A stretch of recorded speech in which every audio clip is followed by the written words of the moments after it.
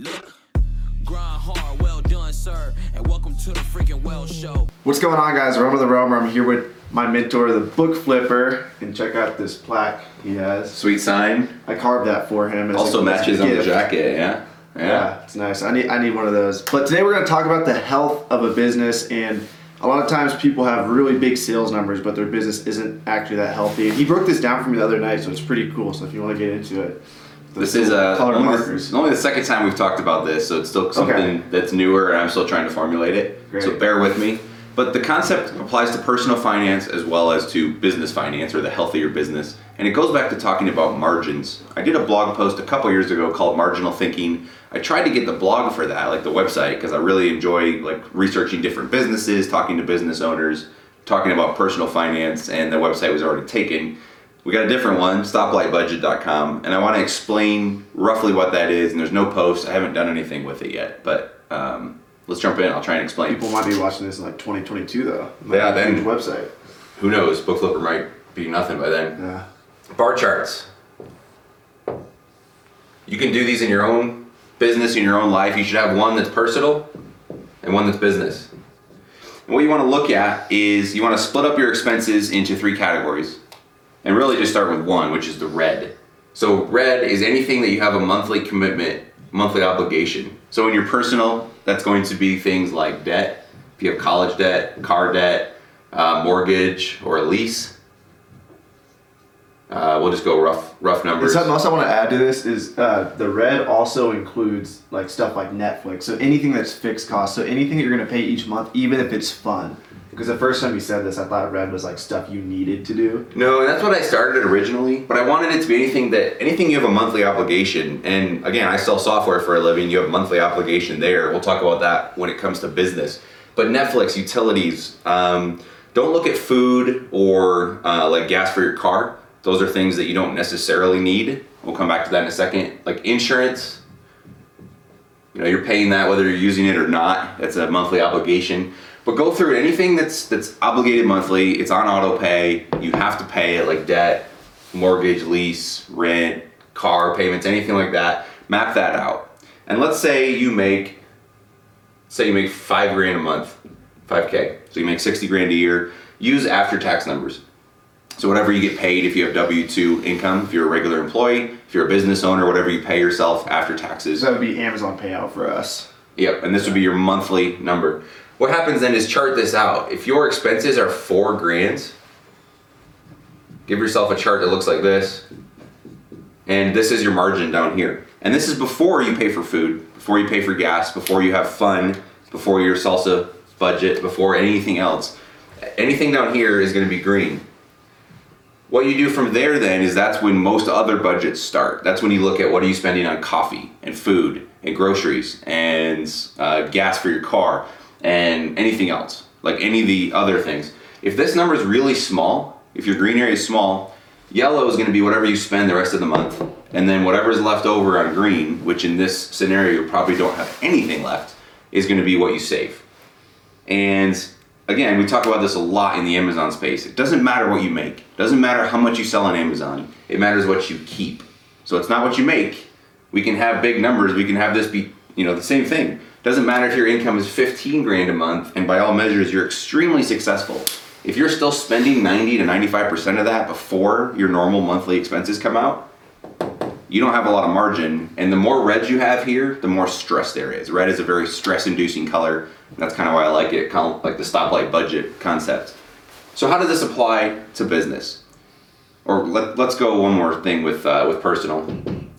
So a lot of people with budgeting try and figure out how do you cut back on the red. And that certainly can be good. There's things you can do like cut out Netflix. You don't really want to cut out most of the other ones you're kind of stuck with. But if you have a lot of monthly expenses like Spotify and maybe you got delivery food service, or I don't know, what other monthly expenses do people have? Fixed, like YouTube. Like stuff that you're locked into, like a subscription. I pay YouTube each month. I hate the ads. Yeah.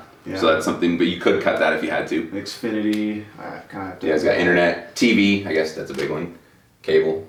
Yeah. Anyway, most traditional budgets say cut the expenses. And certainly if you're bloated here and you've got a really not healthy picture of margins. Would gas be on there? For car. Yeah. No, because it's not something that you have to pay. Gotcha. You could just not drive. Gotcha.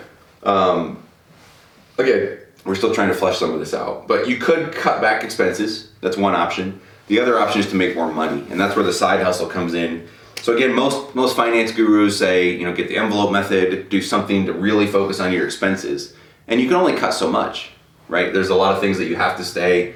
I guess if you're really in a pinch, you could move out of the house when the lease ends, break the lease, break the rent, and get a tiny house or downsize and then cut some of the rent back. The other way to do it, Live in your car. side hustle. That's why we sell on Amazon originally. Grow your income. If you can't shrink your expenses, grow your income. Now you've got a little better margin. You got more health in your personal life. So that's stage one. And you want to try and get red as low as you can to give yourself more margin. So if something bad happens, you've got wiggle room. Then the same thing in your business. So we talk about this. Let's look at two different charts. One would be, and we'll talk books because that's what people sell on Amazon. That's what our audiences are primarily. These are both business. This is if you sell $10 books if you're a bulk seller. This is if you sell, let's say $20 books. Maybe you sell $30 books, I don't know. But if you're gonna be on the low ends, Amazon, so let's ignore cost of goods for a second. $10 books, Amazon is gonna take roughly $7.50. They're gonna take 75% of this as a weighted average in fees. Let's say you're a bulk seller and you spend, let's say around $1 to get it, process it, list it, etc. All your overhead in your warehouse. You've now got cost of goods here, and your margin at the end of the day is small. What does that mean? In order for your margin on each individual book to offset your warehouse rent, all your other big red expenses, because you have a big business with a lot of labor, a lot of overhead, a lot of interest, a lot of payroll expenses, you've got very small margins to try and offset a situation where your warehouse looks like this. Again, you can make it work. Scale can solve some of those problems, but for those of you just starting out, again, bulk may not be for everybody. Let's contrast this with a business, and then we'll take a couple questions maybe. Contrast this with a business that's like a cherry picking model. You have very little overhead. Maybe you have a software subscription. What else? Because Amazon's the fee, the $40 a month for Amazon. Let's say you've got Scout IQ, you have a listing service, you might have a repricer. So you're gonna have, in general, instead of a giant warehouse and everything else over on your overall business, you're gonna have much smaller overhead. And if you had to cut, you could kill it for a month, come back, but it's not gonna kill you, right? It's not a huge expense. On a $20 book, Amazon's actually gonna pay you about 12, so only 40% is gonna be red. Let's say your average buy cost is about $2, so another 10% is buy cost. That leaves you with 50% margins on whatever you sell. So if you sell 100 grand, 50 grand is gonna come back in the form of roughly profit, minus software and whatever else you're using. But this is a much healthier business. You have much more green, you have much more wiggle room. Amazon changes the fees. Let's say the fees go up a little bit next year, which they tend to do. It only cuts into a little bit of your green, your margin. If you're a bulk seller, that little bit kills another 30% of your margin, give or take, just round numbers. So again, the healthier you can be, the less stress you're gonna have in your business, and the more you can offset any of the other expenses that come up. So, this model isn't for everybody either. You might say, hey, I don't have a lot of thrift stores in my area, I can't do this. Maybe online arbitrage is a model you can consider.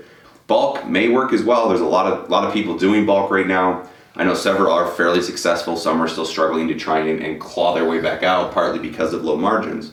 But just think, when you want to build a business, again, it's not about what you make. There's lots of businesses that make, we talked about this last night, $1 million. They make $1 million top line. And that's amazing. That sounds so cool to say, I have $1 million business. I have a 7-figure business.